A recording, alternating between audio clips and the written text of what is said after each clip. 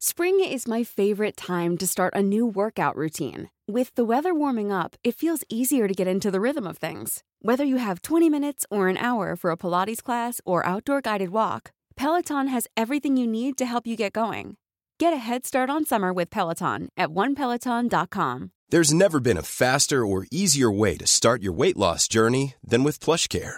PlushCare accepts most insurance plans and gives you online access to board-certified physicians who can prescribe FDA-approved weight loss medications like Wegovy and Zepbound for those who qualify. Take charge of your health and speak with a board-certified physician about a weight loss plan that's right for you. Get started today at plushcare.com/weight-loss. That's plushcare.com/weight-loss. plushcare.com/weight-loss.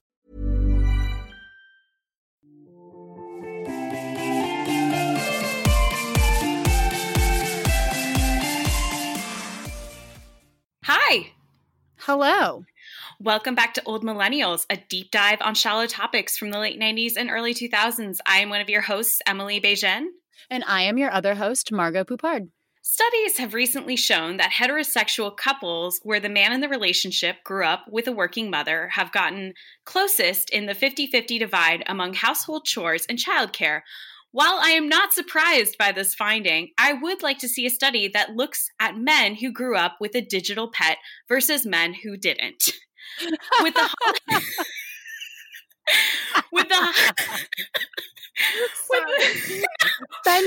Well, give us some funding, Stanford. Don't you want to see this study? It's important as millennials are getting closer to ages in which a lot of them are getting coupled up. Some cases, some have decided to have children. I'd like to see this research. I think there's a lot there. Give us the money, Stanford. With the holiday season approaching us and all of us clamoring for things that spark joy, we've decided to take our periods of regression way back to our childhood and early adolescence. This week, we're talking about the toys that topped our holiday wish list and in some cases scarred us for life. Of the 6 toys that we are talking about today, Margot, how many did you have? I had 2, but had played the third because we kind of separated these into like digital pet, doll, and like board game kind of vaguely. And so although I never had this particular board game, I was familiar with it. And boy, I mean, I really do feel extremely triggered by all of this research. And like, I had to hold back on like a vague capitalist rant about the board game I had to talk about because, oh boy, it might as well have just been called capitalism for fucking kids. It's just kind of crazy the shit that we let coked out white executives get away with in the late 80s and early 90s because that's where like it starts and it gets rebooted and it becomes like a craze all over again. It is fucking crazy. It's almost all, of course, rich white men. And it's incredible because it feeds into capitalism and overall women's self-esteem issues. Like there is because all of them are designed for women to learn how to spend money or take care of something. Like it is kind of, I really felt so like attacked by Cabbage Patch Kids because I was like, wow, I really feel like the beginning and end is sort of, it's a lot to unpack that I've got to unpack with our therapist. We don't go to therapy together. We just have the same therapist. It's going to be a lot to unpack with Mary on Thursday, especially like ahead of my birthday. I'm like, wow, this is really not the time to be looking this deeply into my psyche about toys. Her on the same day, so I will be doing the same in my session.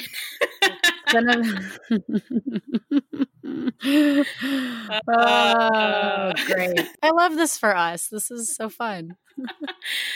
In terms of, toys that we want to get into first, I feel like you probably could go first. Okay. Oh, man. Well, I don't mean to dump out my whole purse here for everybody, but I'm going to be talking about Cabbage Patch Kid dolls. And I, for one, was like Barbie levels of obsessed with Cabbage Patch dolls. For context, I was also very into Ann Geddes later on. And all I'm saying is that all I'm trying to say is that in the Venn diagram, there is overlap. That's all I'm trying to say. So much overlap. I had so many folders with babies in like flower patches. Like what the actual hell? I was 9 years old. Why was it marketed to us? Like, I don't understand. Like, I had to very recently, so making Christmas gift lists, I was like, oh, I'm going to get my best friend a puzzle. So I texted her and was like, hey, what's like your interest level in a puzzle? And she's like, well, the last puzzle I worked on was like an Ann Geddes one with like a baby asleep on a mushroom. And then later on in that day, I had to explain the Ann Geddes fad to Sean, who was like, I don't fucking understand. Like, this was not marketed to me at all. Why would someone take pictures of babies? Like, and I just started laughing uncomfortably because I'm like, yeah, where like she put like a baby in a sunflower. I was like, why? Like, was the baby photoshopped? I was like, no, it was like a real baby because it's cute. And like, one of those things, the more you describe it, the more insane you feel and sound. It was that experience. I'm thinking about like the top 3 types of folders I had as a child. Oh, and no. I mean, Betty's, so babies and flower patches. Lisa Frank, which is just a rainbow acid trip of cartoon characters. And then there was a big like dolphin phase. Like there was like Kristen Reese Lasson and a couple of other artists who just made these like giant, like weird, a little acid trippy as well, but a bit more muted, like landscapes with dolphins and wolves. And I think that's where the hipster interest in wolf t-shirts started, is because of those silly folders like that. What 90s execs, man. I mean, I would love to see the team at Staples who was in charge of buying product for school supplies. Like, what drugs were they doing? And would they like to come on our podcast to talk? I definitely would give a lot to talk to like a regional wholesale manager of Office Depot in 1997. I would really love that. But that's right. There was like this strange dolphin phase. And I don't know if it was like Free Willy adjacent or like Flipper adjacent, or if there was something kind of connecting it there. But there was a bar bat mitzvah that I went to as a kid where we all got like custom, this was also a thing, like airbrushed shirts that had like dolphins on them or wolves, and you got to like pick. It had like your name on it. Oh my God. And then when it became ironic to wear those again, Emily, I like tore apart my house in high school trying to find this fucking shirt. And my mom was like, you threw that away like immediately. You're like, this is the ugliest effing thing. And then threw it away. I was like, no. I feel like the bar bat mitzvah circuit, and unfortunately I did not attend any as a kid because of Catholic school. But I feel like grain of rice necklaces, caricatures, and then like this dolphin wolf craze were like really big gifts, like take-home gifts from a bar bat mitzvah in the late 90s, early 2000s. You remember grain of rice necklaces? Maybe if I saw it, that sounds familiar. But definitely like such a weird thing. What did it look like? So it's a glass vial. It's a charm on like a string, a glass vial that had water and your name tinily written on a grain of rice. And then it had like puka, maybe the necklace had some beads or like clay beads or puka shells or something like that. Ooh, well, to bring it back to Cabbage Patch Dolls. Tangent. In my research, some things became clear to me about this doll brand. And maybe it's behind some of the maybe it's in part thank you to some of the makers who, have previous experience marketing dolls to little girls. But I was struck by the overwhelming sense that these dolls were made to be this cute thing to train little girls to train little girls into thinking that all they're ever going to eventually amount to is becoming a mom. And I can trace the origins of me saying, no kids for me, thanks, my stance on having children, kind of to a negative experience with the Cabbage Patch Kid doll. So I have this theory, and I think I've told you this before, where I believe that every like regular person has one thing in common with celebrities. I happen to have something in common with the fictional Carrie Bradshaw. Make of that whatever you want. But when I was 7 and my parents were going through a divorce, I left my Cabbage Patch doll outside for weeks, and when I found it, when I remembered to go get it from the house when we were moving, it was like soggy bodied and the face was melting off and I was completely freaked out. And I was like, I can never be a mom. Like, because I had left this doll out that was previously my obsession outside for weeks on end. And well, yeah, it just wasn't the best. And then in looking at these dolls and how they were marketed to kids, and it's just kind of a little bit eerie because you didn't just like get a Cabbage Patch Kid doll, you adopted one. So you felt this sort of like responsibility when you had one, like you have to take care of it. Yes. But Yeah, like you suddenly this is like what made you like a little adult. And so maybe that's also why I was adverse to partaking in the week in my high school where you could opt into like having to care for like a fake baby.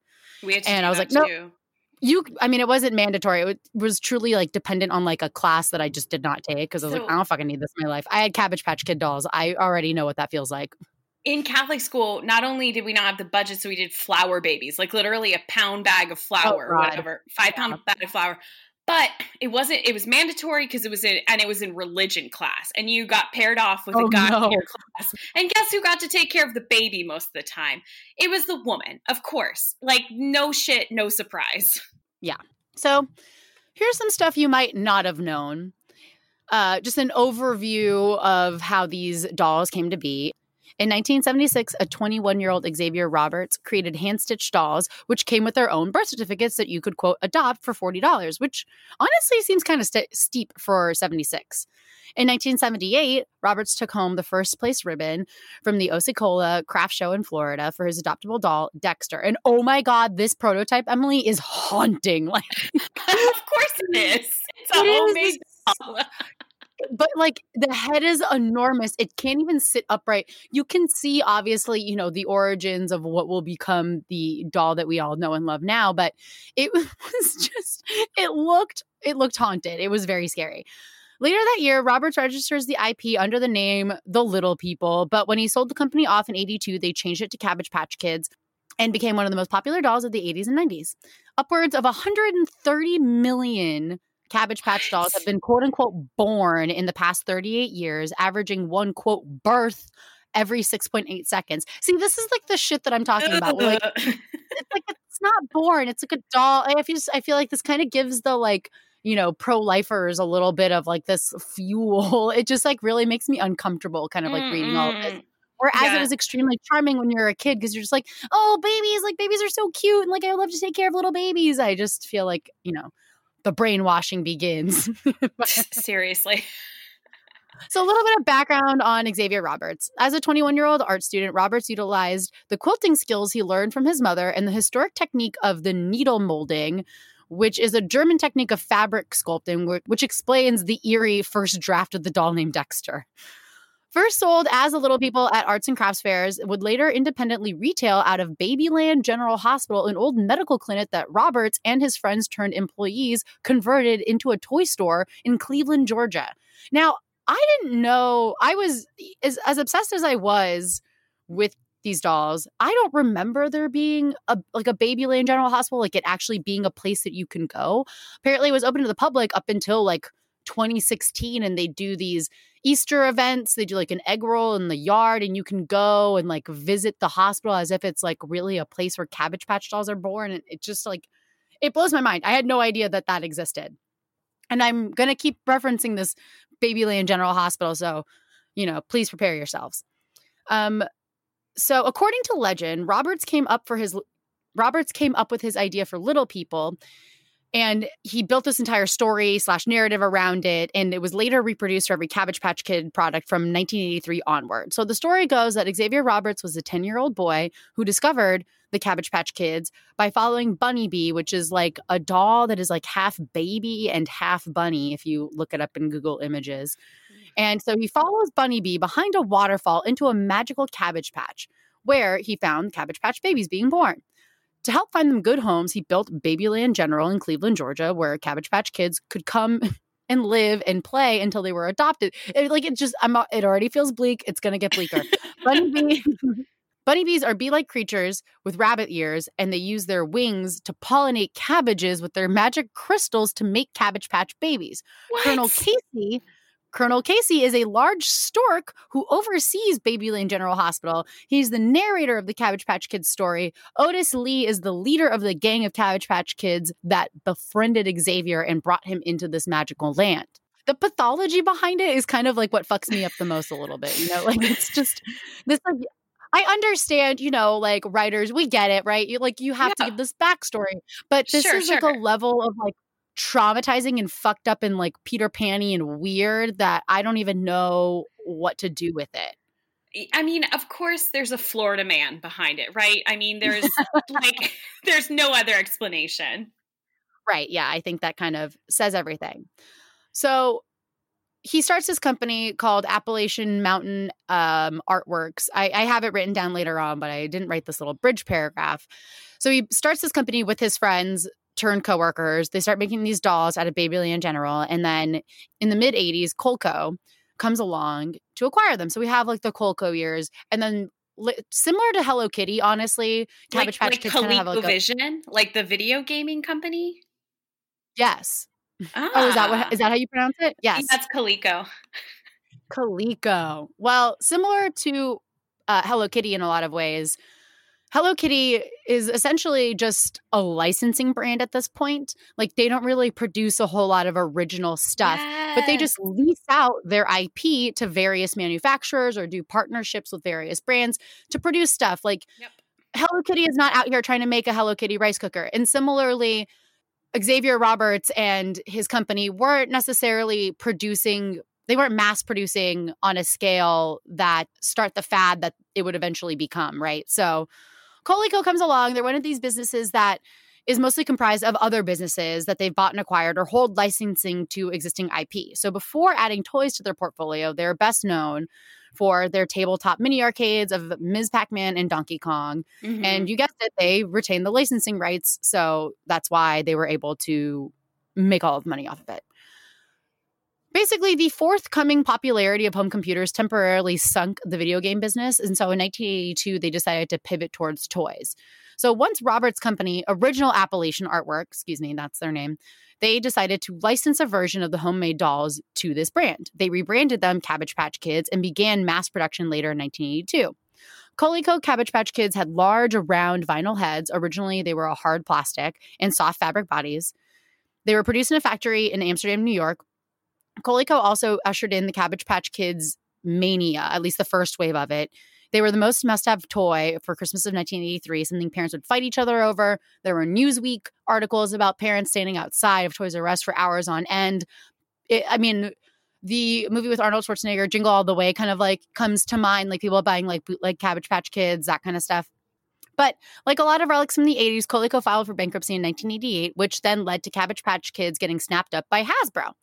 So in the Hasbro years, prior to acquiring Cabbage Patch Kids, Hasbro's biggest hit was a Gem and the Holograms doll that did really well at first and then completely fell off. And then their second biggest hit was Maxie, which is essentially a ripoff of Barbie. Although Hasbro didn't really have much to do with the brand, they did release several of the most popular lines of Cabbage Patch Kids. So they came up with Birthday Kids, Splash and Tan Kids, and Pretty Crimp and Curl. And they also had one where the doll would play the kazoo, quote unquote, like it had a kazoo. Interesting. Right. It was unique in the design aspect of it. The Hasbro dolls were unique because they had vinyl faces that were covered in fabric, and then they had the face of the doll screen printed on. And so it went back to sort of more of like the soft sculpture doll of like the German technique versus like having like a plastic head. And it was more kind of like covered. It was like a softer doll. I think they were trying to like market it to like slightly younger kids than they were marketing it to at the time. Sense. As Hasbro continued to find success in targeting younger kids, they started to make smaller and smaller dolls. And then in 1994, Mattel acquired the licensing rights from Original Appalachian Artwork. So these rights kind of trumped the ones that Hasbro had gotten from Coleco. So when Mattel took over in the Mattel years, they didn't just buy the brand, they also bought the production. So they took over completely and they ushered in a completely new wave of popularity. The first Mattel Cabbage Patch dolls hit stores in 1995, and the mark of Mattel Cabbage Patch Kid doll is it's made of vinyl, it's sized 14 inches or smaller, and most variants were individualized to enhance collectability, which is a trademark of Mattel. They love to enhance collectability. Mm-hmm. Memorable Mattel versions of the doll are the basic cloth that came with the certificates. So it was sort of like supposed to be like a throwback doll.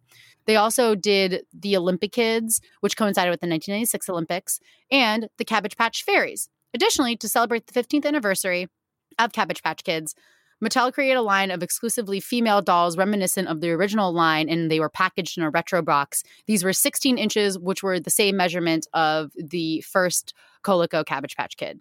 So now we're going into Toys R Us and the end of the Cabbage Patch fad as we remember it. So by 2001, Toys R Us took over from Mattel, and they left their stamp on their brand by producing 20-inch kids and 18-inch babies, both with cloth bodies and vinyl heads.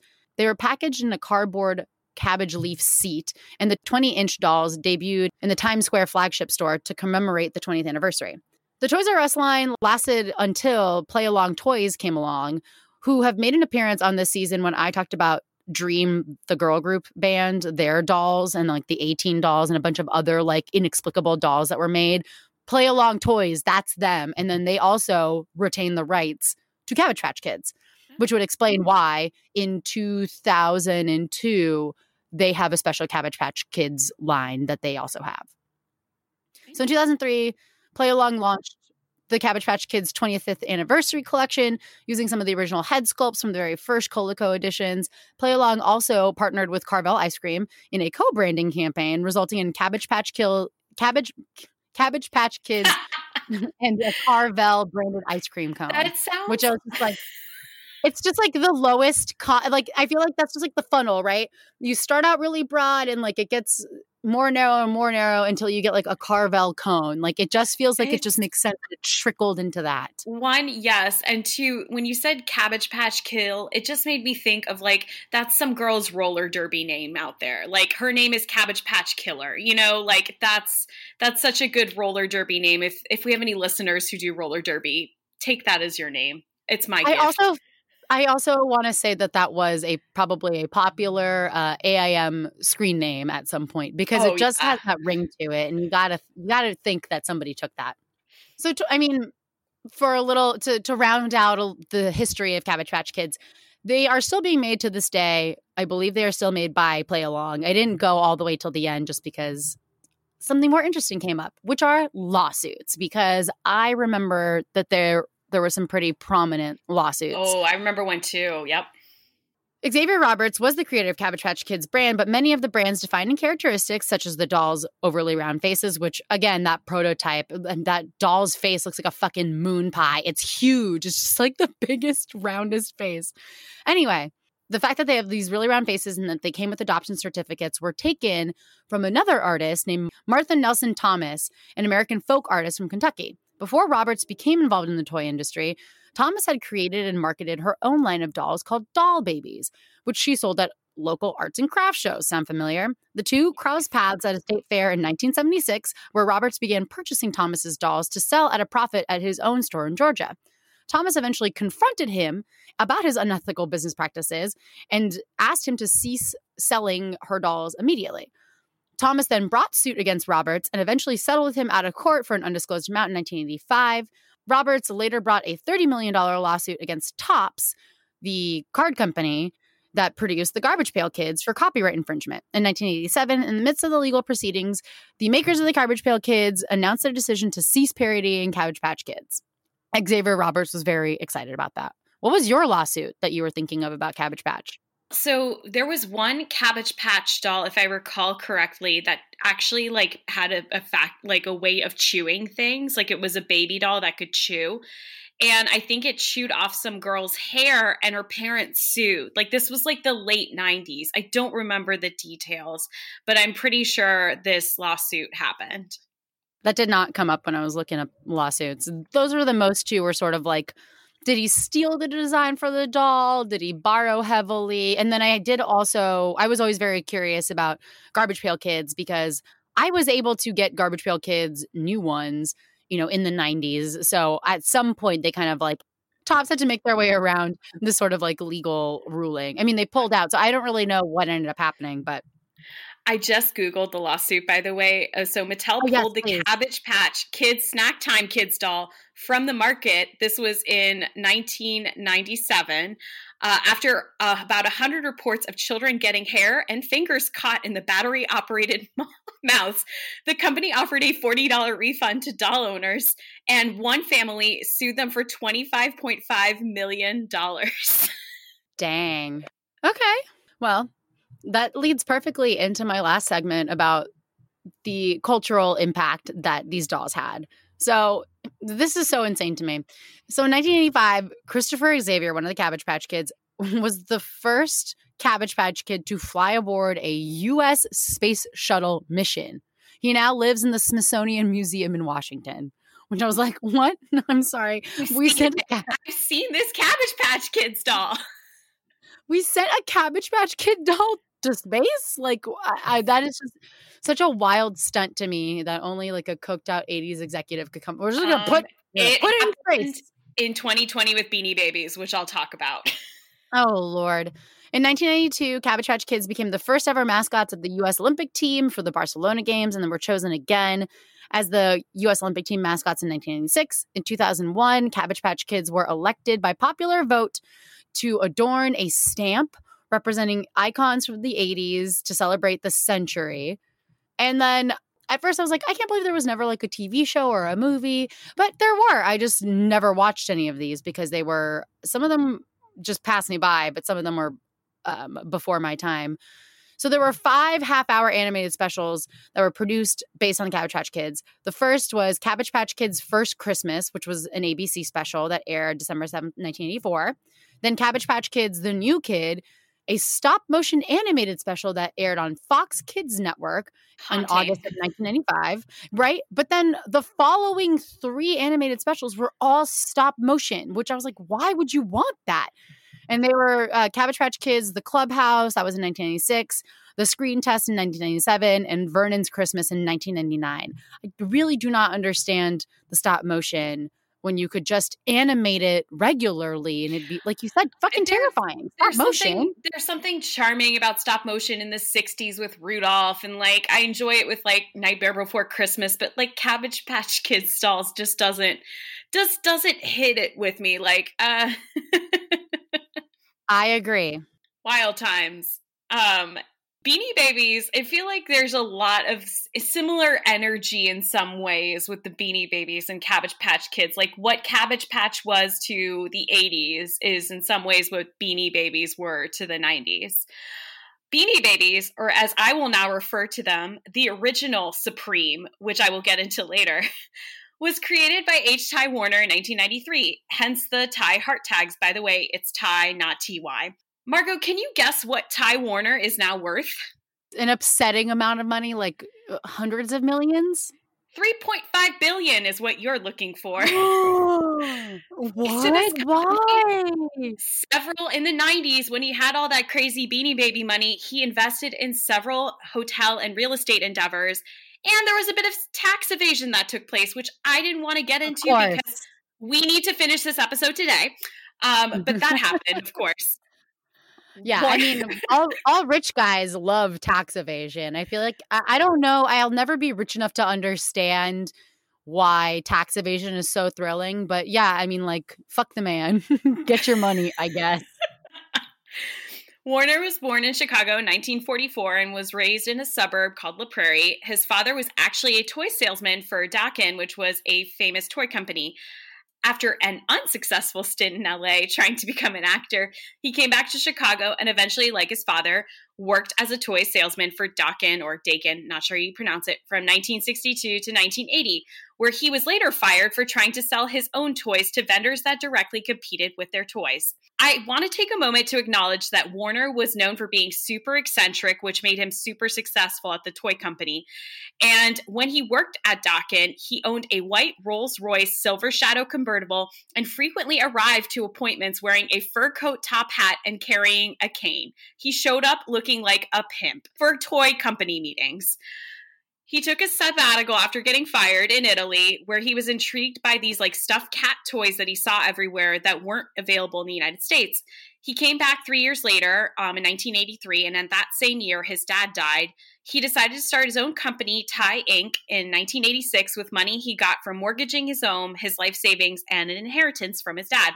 In 1993, after trying, a couple of attempts at other toys that were moderately successful, he creates Beanie Babies, small plush animal toys that are stuffed with plastic pellets, aka the beans. The idea was that they were small enough that they could fit in a backpack or pocket, and they were cheap enough at like a $5 to $10 price tag so that kids could save up their allowance to buy one. There was a lot of initial criticism around the design because they were deliberately understuffed, which people thought made them look cheap. Warner deliberately did this so that they looked more, quote, real, and that they could be easily posed on like a bed or something like that. Additionally, each Beanie Baby came with a heart-shaped swing tag with the tie logo that opened up and a fabric tush tag, as they called it, at the bottom. In 1996, those tags began including those 4-line poems that pertain to the Beanie Baby you purchased, along with the date of birth. The idea for this came from Lena Trivedi, and she actually even authored the first 136 Beanie Baby poems. She is also responsible for creating the world's first business-to-consumer website, which was the Tie Incorporated website. This is the most fascinating thing. This woman is responsible for a lot of their success. She was their 12th employee. Of course. And she worked there while she was still a student at DePaul University. She basically got free range to create the company a website in 1995 because she's like, I'm a college student, I know things, and people aren't using the internet for just research anymore. And she created the site using like a 14.4K modem that her college loaned her. And the website at one point was receiving over 1 billion visits per year, and she's credited for cultivating this demand of Beanie Babies through the internet. So here's where we get into the demand and how brilliant Ty Warner and Lena Trivedi were in creating this marketing around Beanie Babies. Rather than going to Toys R Us and other big box toy retailers, a sentence you would not say in 2020, LOL. He focused on distribution through smaller independent toy stores. He wanted to have multiple small clients instead of a few large ones, which I remember getting my first Beanie Babies at this chain called Zany Brainy. They had a lot less stores than Toys R Us, and they were really kind of focused on educational, interactive toys, basically stuff my parents ate up because they didn't want us like having violent toys or whatever. Initially, they started out with 9 original Beanie Babies. So there's Legs the Frog, which I had and stupidly took the tag off because I could have sold that on eBay as a kid. Like, yeah, I knew how to do that. Squealer the Pig, Spot the Dog, Flash the Dolphin, Splash the Whale, Chocolate the Moose, Patty the Platypus, Brownie the Bear, later renamed Cubby, and Pinchers the Lobster, which had some tag errors in the original pressing, and it was Punchers.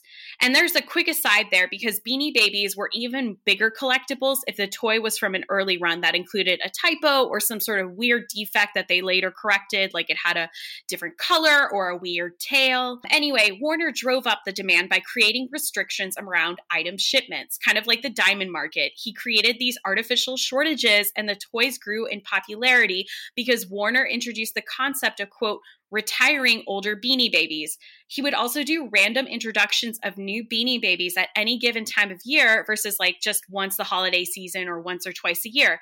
So this leads me to believe that Ty Incorporated might be the first company to have done product drops. Looking at you, Supreme. Soon, there were various books, magazines, and accessories like carrying cases that you could get all devoted to Beanie Babies. I actually had a friend in my Girl Scouts troop whose mom, who was our troop leader, made Beanie Baby sleeping bags, and I had like 6 or 7 of them. It was brilliant. Like, people just were making money left and right over Beanie Baby related accessories. Additionally, there was a secondary market that developed wherein collectors began reselling toys at hugely inflated prices. And this is where we need to talk about eBay and why they owe their initial success to Ty Incorporated. So eBay, as many of you know, was founded in the mid-90s, 1995 specifically, by Pierre Omidyar. One of its earliest successes and what kept the company going for many years were Beanie Babies. Ty, like most companies, had tried to get an online store, and they wanted to help regulate the secondhand market, give people a place to do it from wherever they were in the world. But the site was overwhelmed with unsortable listings, and there was a need for a more efficient online trading system and market overall. So Beanie Babies quickly became the dominant product on eBay, accounting for 10% of all listings in 1997 on eBay. So I'm trying to think of like anything else that was big in the late 90s on eBay, but that's really it. Like, they were making so much profit out of selling Beanie Babies on eBay. At the peak of the Beanie Baby craze, so around like late 90s, Ty Incorporated is believed to have earned over $700 million in profits in any given year. Ty Warner was keenly aware that the Beanie Baby bubble could burst, which it did. So he was really smart about his plan with that. And so he required retailers who sold the Beanie Babies to also stock additional Ty Incorporated product lines. So they had dolls, they had teddy bears that weren't Beanie Babies.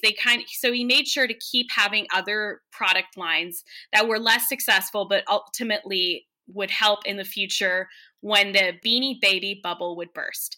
Teeny beanies we have to talk about as well. So, of course, as many of you know, with the Beanie Baby craze, it got so insane that McDonald's even jumped on the bandwagon and introduced teeny beanies, whose initial run was from 1997 to 2000. Personally, I was at the beach one summer with my sister and my dad's cousin, who was like an aunt to us, and we drove around several McDonald's trying to collect several of these. During the height of their popularity, which is around 1998, teeny beanies were the cause of many fights at various McDonald's locations, resulting in police calls.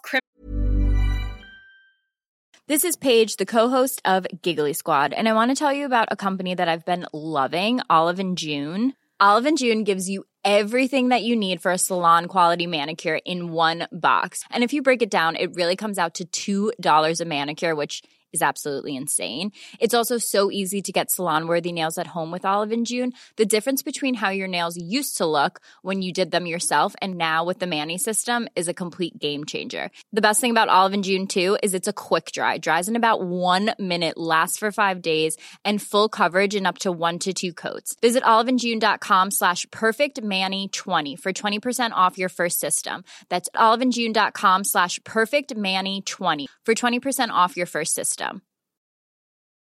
Spring is my favorite time to start a new workout routine. With the weather warming up, it feels easier to get into the rhythm of things. Whether you have 20 minutes or an hour for a Pilates class or outdoor guided walk, Peloton has everything you need to help you get going. Get a head start on summer with Peloton at onepeloton.com. Criminal charges and injuries. This includes a Miami area McDonald's employee who was charged with the theft of toys, which leads me to believe that there should be a mini sequel to McMillions because Florida, of course, that all goes only into the story around this employee who made money off of the reselling of teeny beanies. I think there's potential here. HBO, call me. As of today, surviving Beanie Babies are worth about 50 cents a piece. And I read this in an interview with Zach Bissonette, who authored a book called The Great Beanie Baby Bubble, Mass Delusion and the Dark Side of Cute, which I really want to read and has quickly made itself on top of my must-read list after this research. At their peak, Beanie Babies, I would say the most notable one was Princess, the purple teddy bear with a white rose released to memorialize Princess Diana's death, which in hindsight, I mean, there's a charity component to it, which I can get into in a second, but like, it is kind of weird that we had like a grief-related Beanie Baby in these dark times. Like, I'm thinking about it now and like everything out, I just watched Diana in her own words on Netflix and The Crown and all that. And I'm just like, I still can't believe this happened. Did you have Princess? No, I think it sold out really quickly.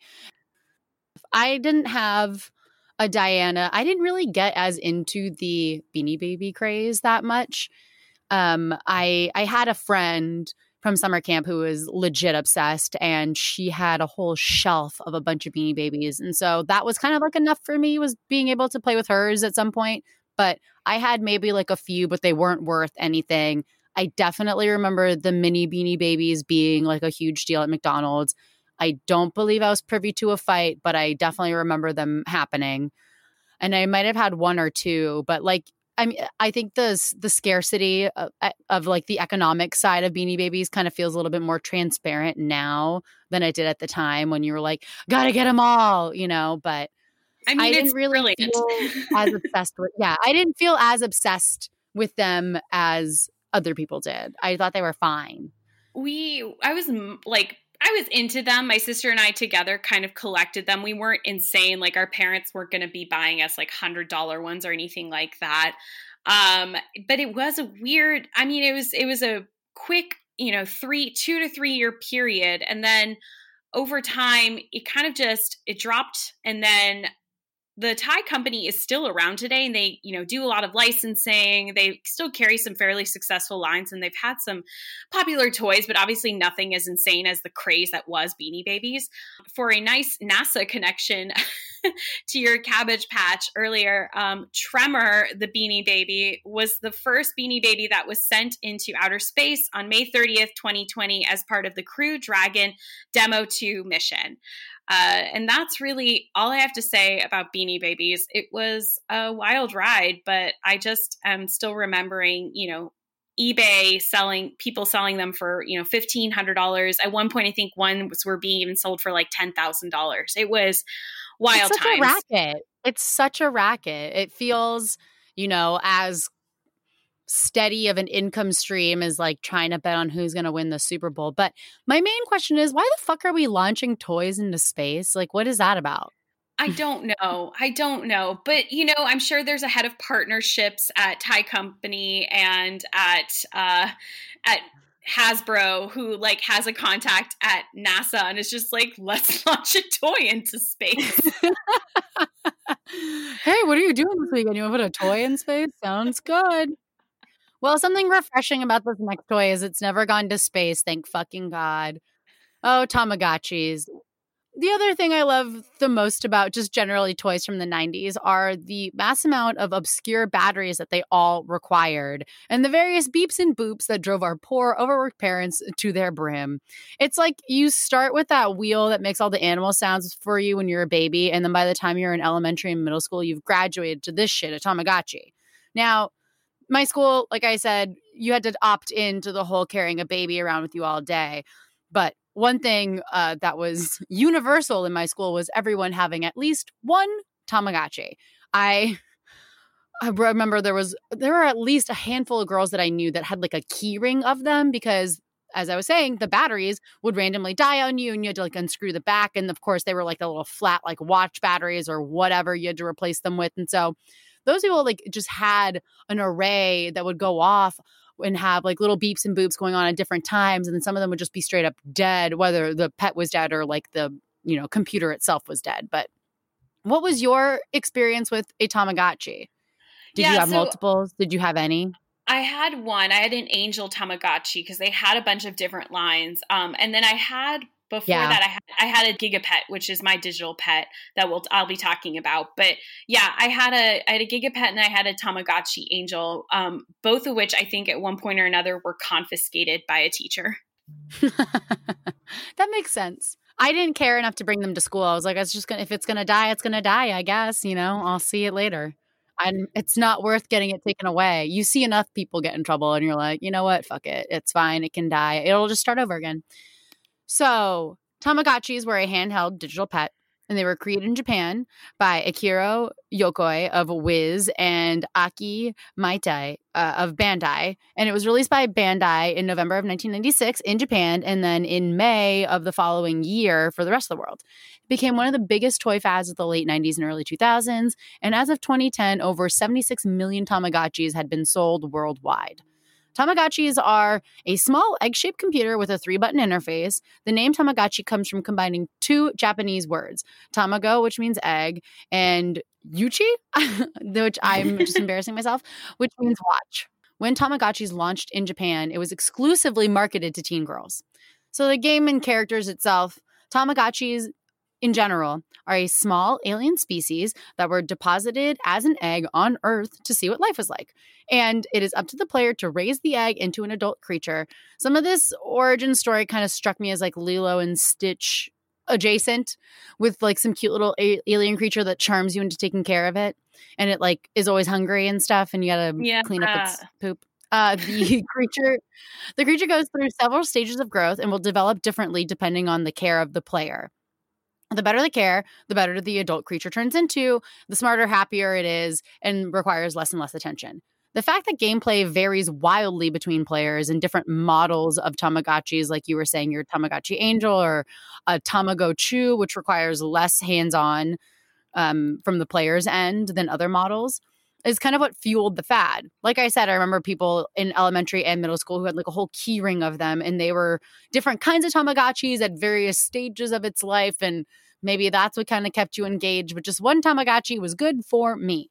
So the game itself works like this. After you activate your toy, a little egg appears and it wiggles around until it finally hatches into a pet. In later versions, you can input the player's name and its birthday, and you can also start the clock and have like a birthday for, you put in your birthday, but you can also set the clock to a birthday for the Tamagotchi itself.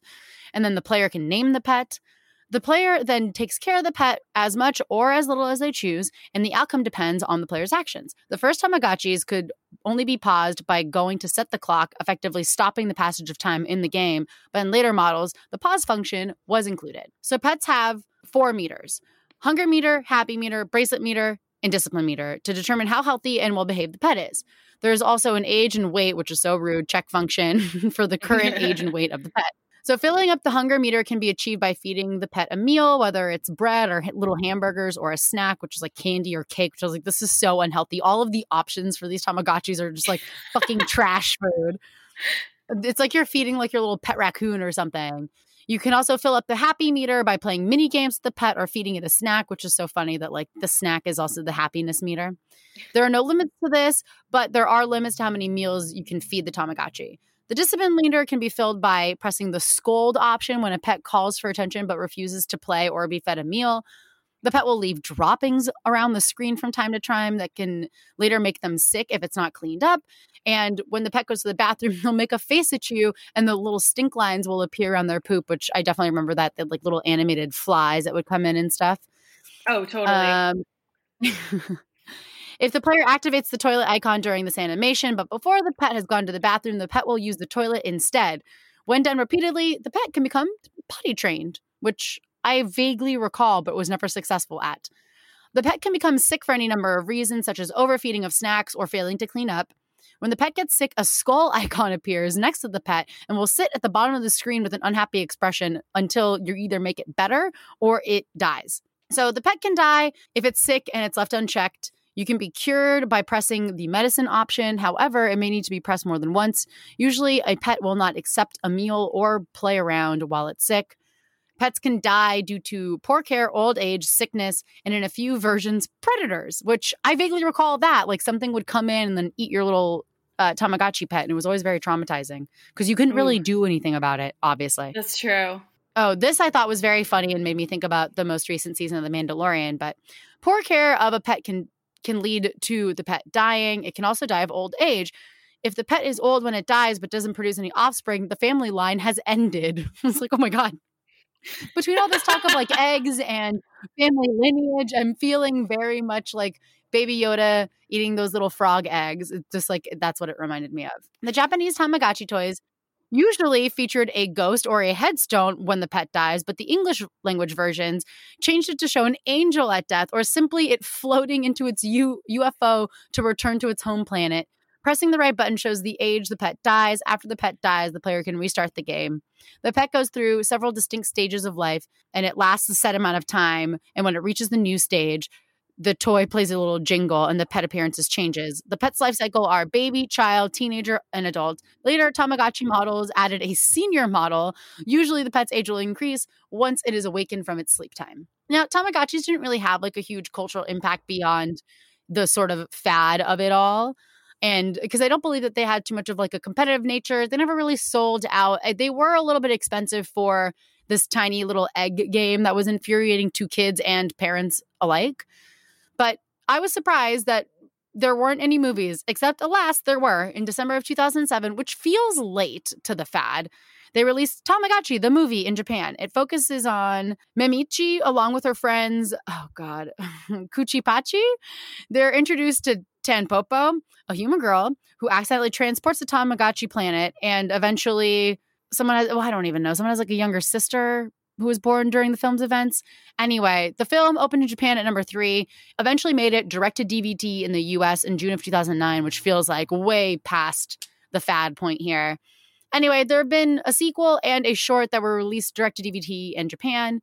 And You had texted me about how people used to have Tamagotchi funerals.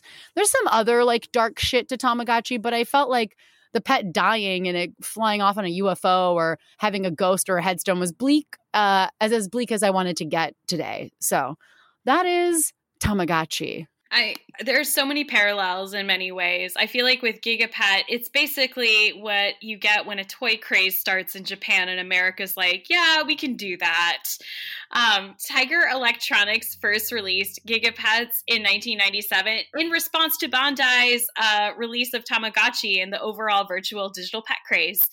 The man responsible for Gigapet was Roger Schiffman, who actually passed away this September, unfortunately. He was the co-founder of Tiger Electronics and was behind the company's late 90s juggernaut, Furby, which we will not be talking about today because that shit is bleak and very long, and that deserves its own mini episode one of these days. So Gigapets were actually first developed in 1995 as V-Pets by Arico LLC, a toy firm in Chicago, who then licensed the concept to Tiger Electronics. Obviously, Tiger, many of you who are born in the 80s, 70s, you'll be very familiar with the name because they were huge in the 90s. They're behind the licensed handheld games for many movies and TV shows, Talk Boy and Talk Girl, Gigapets, and Furby. The company was founded in 1978 by Roger Schiffman and Randy Rissman and is best known for being the leader in toys that had LCD screens. Tiger made a shit ton of money thanks to licensing big name movies such as RoboCop, Terminator, Spider-Man, and even Disney. I actually had a Little Mermaid Tiger handheld game in the early 90s. They had an easy ability to get licensing rights because they were a much smaller company. And so they would get it in time to produce a toy so that they could still cash in on the craze for said movie or said TV show. The games were usually around $20. And then they were pretty simplistic, but great for a younger audience that wasn't, necessarily worried about getting a game console and didn't want to spend that kind of money. So their marketing game was so good that when it came to working with big names, they came up with the Talk Boy. So the Talk Boy cassette recorder, just a quick aside here, was produced as a tie-in for Home Alone 2 based on specifications that John Hughes provided and the movie studio. So it was the other way around. Rather than having the movie to promote a toy, the movie itself was the toy itself was created for the movie itself. It was very, very crazy when I read about that. So eventually they acquired the toys division of Texas Instruments in 1995, aka that company that forced you to spend almost $100 on a calculator that could graph in high school. And then in February of 1998, they are acquired by Hasbro for $335 million, which Hasbro is going to come up a lot throughout our podcast just because they own basically every toy company you remember from your childhood. So back to Gigapets. The biggest difference between a Gigapet and the Tamagotchi was that they were usually established animals or creatures like dogs, cats, dinosaurs, etc. There were some aliens, but they were established. It wasn't something that they created brand new for this toy. And they did a lot of licensing with major brands. So the other big difference here was they were usually born in very distinct ways. So it was like if you had the cat, it was delivered by a stork. If you had a baby T-Rex, it hatched from an egg. And then you took care of it very similarly to Tamagotchis. You would make selections to feed it, bathe it, have it exercise, sleep, discipline it, etc. Gigapets entered the market a year later in May of 1997 after Tamagotchi. Marketed as a more readily available and slightly cheaper option, Gigapets retailed around $10. And because they were more US based, there was this we're more available here. They started by releasing 3 pets at a time, beginning with the Digital Doggy, which was a purple Gigapet, which I had, Compy Kitty, and Microchimp. The next round of pets, released later that summer, were marketed more towards boys. So there was the baby T-Rex, which Tiger, in the spirit of licensing, had tied to the Lost World Jurassic Park sequel, Virtual Alien, and the Bit Critter. And I have to bring this up because of the wild Mario Lopez Lifetime movie. KFC got into the craze, and in November of 1997, they offered 4 new Gigapets at their locations: Digipooch, Micropup, Cyber Kitty, and Bitty Kitty. These were identical to the Digital Doggy and Compy Kitty, but they just had new shell colors. So I'd like to think that the VP that came up for this partnership, when they were just starting out in the 90s, is now responsible for the Lifetime movie starring Mario Lopez as a sexy Colonel Sanders. More licensed Gigapets would eventually come out with 2 new Disney-themed pets, 101 Dalmatians and The Little Mermaid, around the holiday season. By the end of 1997, the digital pet market was pretty saturated. In addition to Tiger and Bondi, Playmates Toys, who made the very popular Nano Pets, Fujitsu, PF Magic, Sega, Viacom New Media, Casio, and Technosphere each had a digital pet on the market. And by the end of 1998, the virtual pet craze had mostly died down, and sales of virtual pets plunged nearly 80% in the United States. As Tiger Electronics was being acquired by Hasbro that year, Roger Schiffman had been coming up with what was going to be the 1998 holiday season's follow-up to Gigapets. He was in the early stages of developing Furby, and as part of the acquisition, he got it basically in writing that the agreement would include the continuation of Furby's development, which was good on him because he made a shit ton of money off of it. And that's really what I have about Gigapets. Very interesting that he went from Gigapets to Furbies. Yes. Well, you know where you can get a Gigapet and a Furby? At the mall. Nice tie-in. Thank you. Yes. Oh boy. I'm going to talk about Mall Madness, a little board game where the goal of the game is to buy as much shit as possible. It comes from Milton Bradley, originally released in 1988, but was given a popular update in 1996, which is sort of the one that I'm going to be referencing. They later had versions that came out in 2004 and in 2020, which, like, what? Who the fuck goes to the mall now in this economy? You're giving me a 2020 Mall Madness? Go fuck yourselves, Milton Bradley. You are drunk on power. Mall. It's an abandoned mall, and you have to just, break as many windows as possible. Yeah, unless it's like a zombie-based mall game, I don't want to fucking hear it. But this game was targeted for girls ages 9 and up, so really the game should have been called Capitalism for Kids. The commercial you'll probably remember most from this game is the one where 4 girls are shopping at the mall while also simultaneously playing this game at home. They all have credit cards, even though they're 11-year-olds in bucket hats. At the end of the game, one of the girls, the queen bee-ish one who starts the whole commercial by saying, "Got your credit cards, girls?" I'm like, you're 11. What the fuck are you saying right now? Anyway, she whips all of her fucking friends' asses and is just like, I win, because she moves her pawn all the way into the parking lot. And that's when I started laughing. So I was like, yeah, I forgot the goal is to you have to get to the parking lot. That's how you win. Also, the tagline for the game is Mall Madness. It's the mall with it all, which go fuck yourself. So the game itself, in the box, you get the game board, an electronic computer, the instruction manual, 4 rubber pads to prevent the pieces from slipping, 6 wall pieces, 4 cardboard shopping lists, 2 sales, 1 clearance sign, 8 plastic pawns of various colors, and some of them were gender assigned as well, 40 plastic pegs to mark what you get on your shopping list, paper money that resembled U.S. currency, except the denominations for the color-coded game obviously didn't look like a real bill, but it's sort of like Monopoly money isn't really like U.S. currency, but it's supposed to, you know what they're doing. They're trying to get you to be a mall person. They want you to spend your money. They don't want you to think about it. It's all about consumerism. It's fine.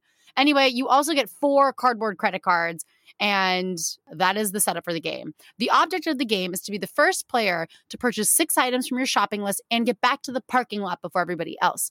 For a more challenging gameplay, the goal could be increased to 10 items, and this is for the editions that ran between 1989 and 1996. The board is 3-dimensional to represent the 2 stories in the mall. They have a bank in there and a speaker, which is where the computer kind of comes in and makes these announcements throughout. Some of the stores and locations are on the 2nd floor, but can only be reached by the stairs or elevator. The computer is, again, like I said, extremely 2001 HAL, as it dictates the gameplay and requires 4 AA batteries. Again, my 90s battery theory is gaining strength. Okay, so there are 2 slots on the computer for the credit cards to go into, and 1 slot to buy items, so you would give it money like it's an ATM. The game has 2 components of currency, which is the paper cash and the credit cards. And then you have to use them together to accomplish the game's objective. And then the names of the credit cards are Fast Cash, Quick Draw, Mega Money, and Easy Money, which I was like, you guys are really, kind of like setting us all up to do those like same day cash advance places. Like that's what this is setting up, it feels like, in my bones. Game built bad credit. Oh my God. It's teaching you to just say fuck it and take out that credit card. Okay. So the game is designed for 2 to 4 players max. Each player gets $150. Sometimes in some other versions, you could get up to $200. You get them from one player who is designated to be the banker. The banker dispenses the cash in the following manner.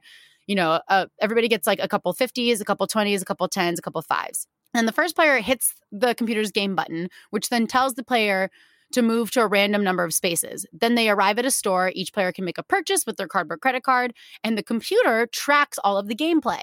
After the player purchases items with the credit card, she will pay the banker with the appropriate amount of cash or use their card. And the electronic voice also announces clearances at stores and sales at the others. Players can use these sales to their advantages, as it takes up an entire turn to get to an ATM. So some of these sales and clearances might be like cash only. So you have to go down to like the bottom basement of the mall and like get to the ATM and like get cash from the banker or whatever. Anyway, at random intervals, a player may be given the chance to solely attend a clearance or a sale that nobody else can. And other times, a player may have to pay an additional fee for an item. So it just seems like you're at the mercy of this fucking computer. Sometimes the game will refuse a sale or refuse to dispense more cash. Occasionally, the game will randomly instruct players to move the ATM or the arcade or the restrooms. You have to move your player to various places on the board to sort of like elongate the game. What I think is hilarious are the stores in Mall of Madness. So they had 18 stores that you could visit. We have I Am Coffin Drugstore, Suits Me Fine Men's Shop, Two Left Feet, Short Circuit Electronics, Yuppie Puppy Pets, Scratchy's Records, Novel Idea Books, Frump's Fashion Boutique, The Right Stuff Card Shop, right with a W, Fork It Over Kitchen Store, Hocus Focus Cameras, but like Hocus is spelled with a K, so Hokus, Sweaty's Sports, Made in the Shade Sunglasses, Chips Computers, Ruby's Jewelries, Dingling Phones, which like Dingling, you're going to give like preteens a store named Dingling. MT Wallets Department Store, and Tinker's Toys. Players could also visit 4 other areas: Coneheads Ice Cream, the restrooms, which could move, Vidiot's Arcade, which I find interesting because there's like a Vidiot's video store, or there used to be one in Venice famously, and Aunt Chovy's Pizza. And that was Mall of Madness. I mean, I don't know if you necessarily unless you put pizza on your list, you didn't really need to go there. But I just found the amount of stores and the ridiculousness therein to be pretty comical. I feel like it was much more creative than Dream Phone. Like, Really? They're both, both were designed by Michael Gray, and he actually designed 36 games for Milton Bradley in like a 3-year period from 1978 to 1981. But I think that Mall Madness just has a little more, I mean, it's more consumerism and all that, but I think that there's just a little more thought to it. Dream Phone is basically Clue with guys. Like that's the premise. That's really it. Okay. A fucking course, a heteronormative board game that instills values on girls winning a game based on finding out which guy likes them through process of elimination, was designed by a man. It was designed with a premise similar to Clue, an elimination-style game based on the knowledge that a guy liked you, and you didn't know which guy liked you, but you did know some facts about him, and it's kind of a race to get to it. So there are 24 guys on the board, each of which have a card with their 555 phone numbers on them, and you would figure out which guy liked you by calling the number of the guy you landed on and getting a fact. So you know a couple facts about the guy who likes you. And you're using kind of this process of elimination based on what the guy tells you on the phone. Once you're able to deduce who the guy is based on your knowledge, you can then make a guess by calling on the phone. And if you guess correctly, you'll get a guy's voice on the phone that says, "You're right, I like you." And that's how you win. And it's just basically the same premise. Instead of accusing someone, Miss Scarlet, with a lead pipe in the study, you're trying to see if Josh likes you because he likes skateboards but hates cheese pizza. That's it. I mean, honestly, it's kind of pretty true to life, right? When someone be like, "I know someone who likes you," and they wouldn't tell you who, but they'd give you a couple clues and be like, exactly. Is it Tyler? Is it Jason? So yeah, but the fact that it's turned into a board game that's also competitive is any board game that's competitive about men, I'm like, at least the mall, you get stuff, You get stuff. So with Gray, he was so successful with these board games. He eventually became the senior director of global concept acquisition for Hasbro's games division. And Dream Phone was created, much like many toys that are on the market, because profits. Like, more specifically, they had a necessity to have something on the market targeted towards tween girls, and they wanted something that was centered around a phone. And according to this interview with him on Hello Giggles, he said, quote, "It got down to the wire. It was a Thursday, and we had to present something on Tuesday, and they didn't have anything. So I called them in my office and I said, all right, listen, this is what we're going to do." So they used this concept of Clue and other elimination games to frame it. And as for it being designed by men, in an interview in Great Big Story, he was, asked about this. And he said it was a bunch of guys that did it, but that's okay. And I should note, he seems like a perfectly nice man. Like, he doesn't seem like one of these assholes I would have said, like, of course he designed this game. He seems very sweet. But I'm just angry in general that this was designed by men. But in terms of behind the scenes, the important thing here is, like, how did they pick the guys used on these cards? Apparently, in many of these cases, and the same should be noted for other, like, dating games like this, like Mystery Date. That's how we got a young Chris Evans in, like, the 90s adaptation of that game. They would go get these the guys for the cards are they go to a photo house. So they'd go somewhere where, like, people did headshots and that kind of thing. And they didn't know who any of these guys were. Like, they weren't really auditions. They just kind of picked them based on who they liked. And the main thing that was the focal design point, and really at the center of this, like, hexagon game board, was a pink electronic telephone, which Gray said was an elegant and beautiful thing, and at this time, and which was still a fairly novel concept. Like, Mall Madness and Dream Phone both are really tied to an electronic component to it. And the design team called this phone the Pink Slipper because if you flipped it horizontally, it kind of looked like Cinderella's glass slipper. So in this Hello Giggles interview, they asked Michael Gray, if he thinks this game could exist in 2020. He's like, obviously a lot of modifications would have to be made because guess what? Girls don't always like boys. Sometimes they like other girls, and, like, gender stereotypes and all that. But it would be interesting, I think, to see, what does Dream Phone look like in 2020? Certainly not the one that was produced in the early 90s. Any parting thoughts, any toys that you think should make a comeback in a hopefully reimagined way? Maybe Dream Phone. I feel like maybe that's the best so far. I think it could be really fun. I mean, if they just, it could be less heteronormative. There's, like, a fun component to it. Maybe not a phone, but, like, something, I don't know, like a text messaging component to it. I don't know. You could make it a little, like, Gossip Girl-esque, right? Like, it doesn't even need to be, like, romance focus. It could just be, like, trying to figure out what this blind item, for lack of a better term, is about. But I mean, they never. Oh my God, like a demois. Yes, like how to decode gossip. That's like, I think that amazing board game. Margot, we are going to design this board game. But they never stop making Cabbage Patch dolls. They still make Tamagotchis. You can get Tamagotchi, like, as an app. I almost downloaded it, and then I was like, what am I doing? I don't want to take care of another thing. I have a dog and a husband. Like, I take care of enough and myself. I don't need a fake pet. But I don't, and Mall Madness having a 2020 version is, like, baffling to me. That's the last thing we need. But maybe, like, Gossip Phone would be really fun. Gossip Phone sounds great. The premise of Mall Madness getting to the parking lot, if there's a zombie added angle to it, is fantastic. Like, you're trying to get to the car.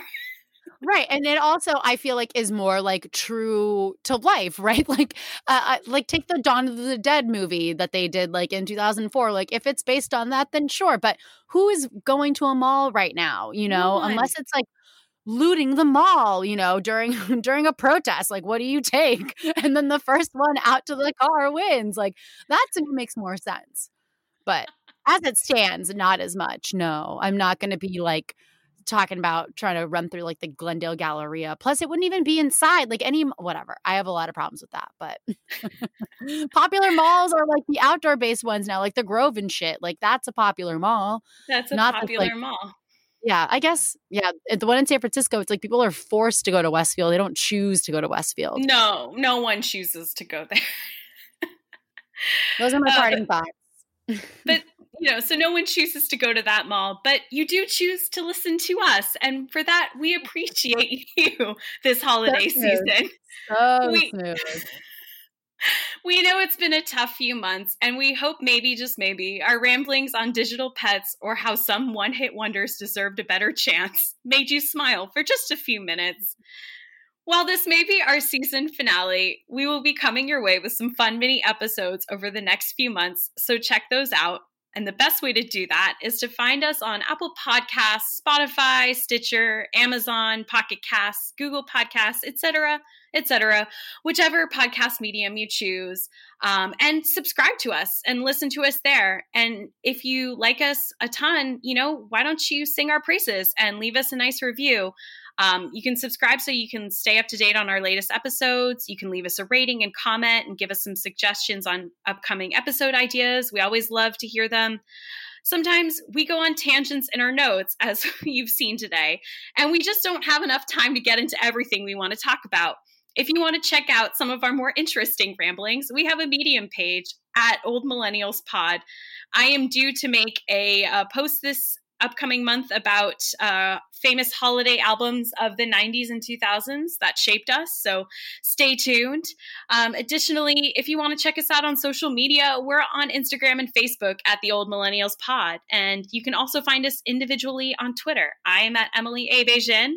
And I am at Marg She Wrote. And until next time, what? Before we say bye, this is also our 50th episode. So yay! Congratulations to us, and thank you for however many episodes you've listened to in the last year and a half. But yeah, 50th episode on the 4th season finale. Just needed to point it out because I know that we're not the most amazing at celebrating anniversaries. So 50 golden episodes, 4 seasons, 3 French hens, 2 turtle doves, and a partridge in a pear tree. God, I need to get some rest. But until next time, we say happy holidays, stay safe, stay home, please, and bye. Bye.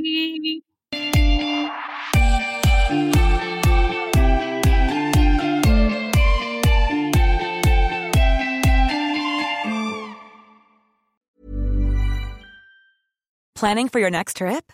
Elevate your travel style with Quince. Quince has all the jet-setting essentials you'll want for your next getaway, like European linen, premium luggage options, buttery soft Italian leather bags, and so much more. And is all priced at 50 to 80% less than similar brands. Plus, Quince only works with factories that use safe and ethical manufacturing practices. Pack your bags with high-quality essentials you'll be wearing for vacations to come with Quince. Go to quince.com/pack for free shipping and 365-day returns.